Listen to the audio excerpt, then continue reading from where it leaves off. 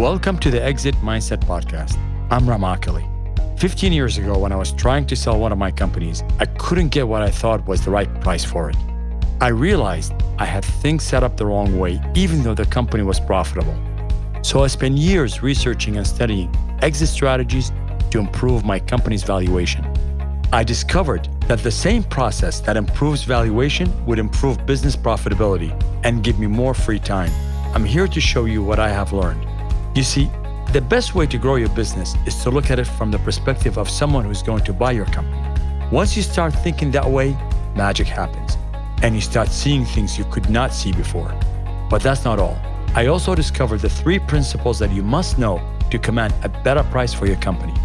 The 3 principles are: first, the product; second, the infrastructure; and third, the conversation you have with the consumer. Once you master these 3 principles, you will be on your way to increasing your profits, your company valuation, and get more work-life balance. So listen in and learn how you can do that. I will teach you through this podcast lessons from the trenches, and we will have a dialogue with some of the greatest minds on the planet.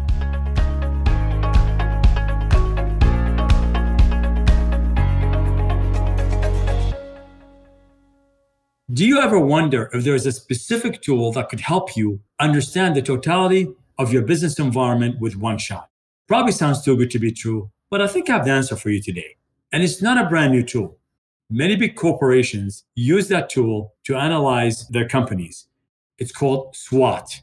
Stands for strengths, weaknesses, opportunities, and threats. So if you take that methodology and apply it, you'll find a lot of power built into it. On the surface of it, it seems very simple: strengths, weaknesses, opportunities, and threats. But once you start digging into it one by one, that's where the power lies. So let's get started here. The first 2 things you got to remember when you use that tool is that you have to operate initially at a high level with it. Don't try and dig into the minor details. What I want you to do is draw a square and turn into 4 quadrants. And in the upper left hand, it's S for strength, just at the upper corner. On the upper right hand, put W for weaknesses. On the lower left, put O for opportunities. And on the lower right, put T for threats. So let's first start about why you SWOT. Number 1 is the 360-degree analysis of your company. So let's talk about some more reasons why you should be using SWOT. Number 1, it's the 360 degrees analysis of your company. It encompasses all aspects that are important to your progress and survival. Number 2, it's proven to be effective. And number 3, it is not too granular. It can be built in a short amount of time and give you insights into how your company is moving. So let's talk about why is it important to the exit mindset. We need to keep in mind that your primary goal is to think of your company as a number, as a value. What is the valuation of your company right now? And number 2, then you want to think of your company as what value will it have as you sell it in the future? And what can you do today to increase that valuation? If you take the concept of reverse engineering, which we talked about in the past, where you look at your future objective and go backwards, and then use the SWOT analysis to try to understand where you are right now, and then start deciding on the path you need to go on. So the first thing, you're going to start with your strengths. So let's talk about what strengths are we talking about. The 3 things we talk about in the exit mindset are the product, the infrastructure, and the conversation. Where are your strengths there? So list them, and then list your 1 or 2 strengths with relative to each one of them. But the key to this is that you got to do it in a very objective way. Don't try to go into the most granular level of your strengths, just your big strengths, where they are. Once you identify them with respect to each one of them, you're going to put it there. Now, sometimes you're going to find that I can't find the strengths in that because I don't know what the strengths are. Do your best. Trying to come up with at least 2 for each. Make it simple. Then you go to your weaknesses. This is where sometimes it's hard to be objective and also hard to find the real core issues. And the easiest way to do this is to use what I call groupthink. So bring the people in your company that know what's going on. Again, some things you might know, some things they might know themselves. So what you want to do is get as many range of opinions as you can. And again, make sure you keep it to the highest level. So what are the biggest 2 weaknesses in your product? What are the 2 weaknesses in your infrastructure? What are the weaknesses in your conversation with the consumer.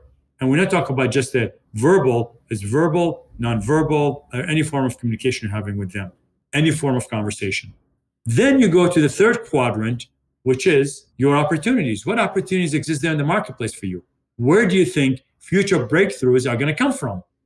Don't try and think of solutions. Just try and identify them. Try and identify where the opportunities are.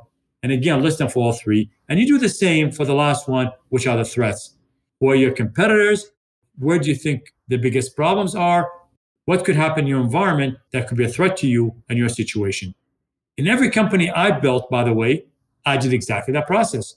So usually I do that evaluation on a monthly basis myself. But then eventually I've decided that I should bring the team into the process and start doing that with them. And I cannot tell you how much power I found by bringing the team in with me. Because when I was doing it, I was identifying all these things, but I wasn't having the range of opinions and the direct understanding of what people are thinking when it comes to these particular four quadrants. They had insights that I couldn't think about, and they were letting me know things that I wasn't aware of, and that helped a lot. So again, I'm trying to give you information and ideas from the trenches, is that it would work much better if you bring in your people into the process. Now, the other thing about SWOT analysis, it gives you an insight into not just your external issues or references outside the company, but internal as well. So once you're done with the analysis, you can start examining where the issues are, where the solutions are. You're going to find a lot of power in that again. So once you're done, you'll probably have a meeting with your team and you start looking at it one by one. And then for each one of those, if it's a strength, see how you can improve it. Or is this the thing you should be strong on? I can't tell you how many times we looked at the strengths and realized that is not what we should be strong on. We should be strong on something else. So that's going to be helpful to you. It comes to the weaknesses. It allows you to understand breaking points.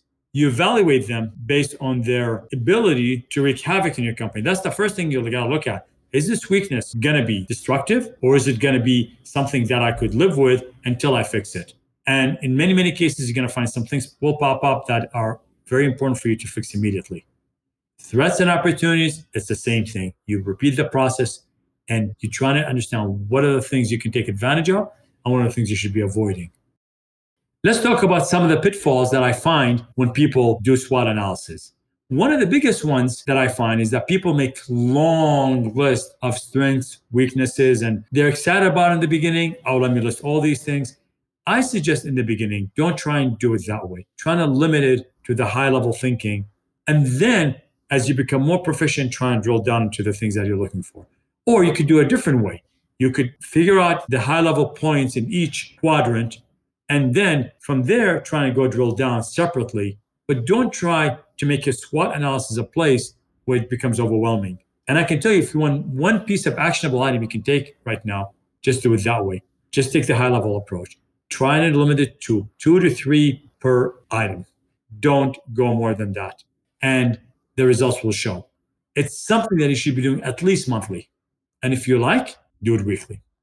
You see, as the leader of your business, you're the one who sets the vision. But if you're not analyzing what's going on with the company and you're not analyzing the strengths, the weaknesses, the threats and opportunities, and you're bringing all that into the vision so that make sure that it's consistent with what you're looking for, that is the way to do this and to make sure that you are on target with what you're looking to achieve. You need to remember, you and your employees are in it together. You got to work hand in hand and make sure that you all collaborate in the right way to make sure that you all understand each other clearly.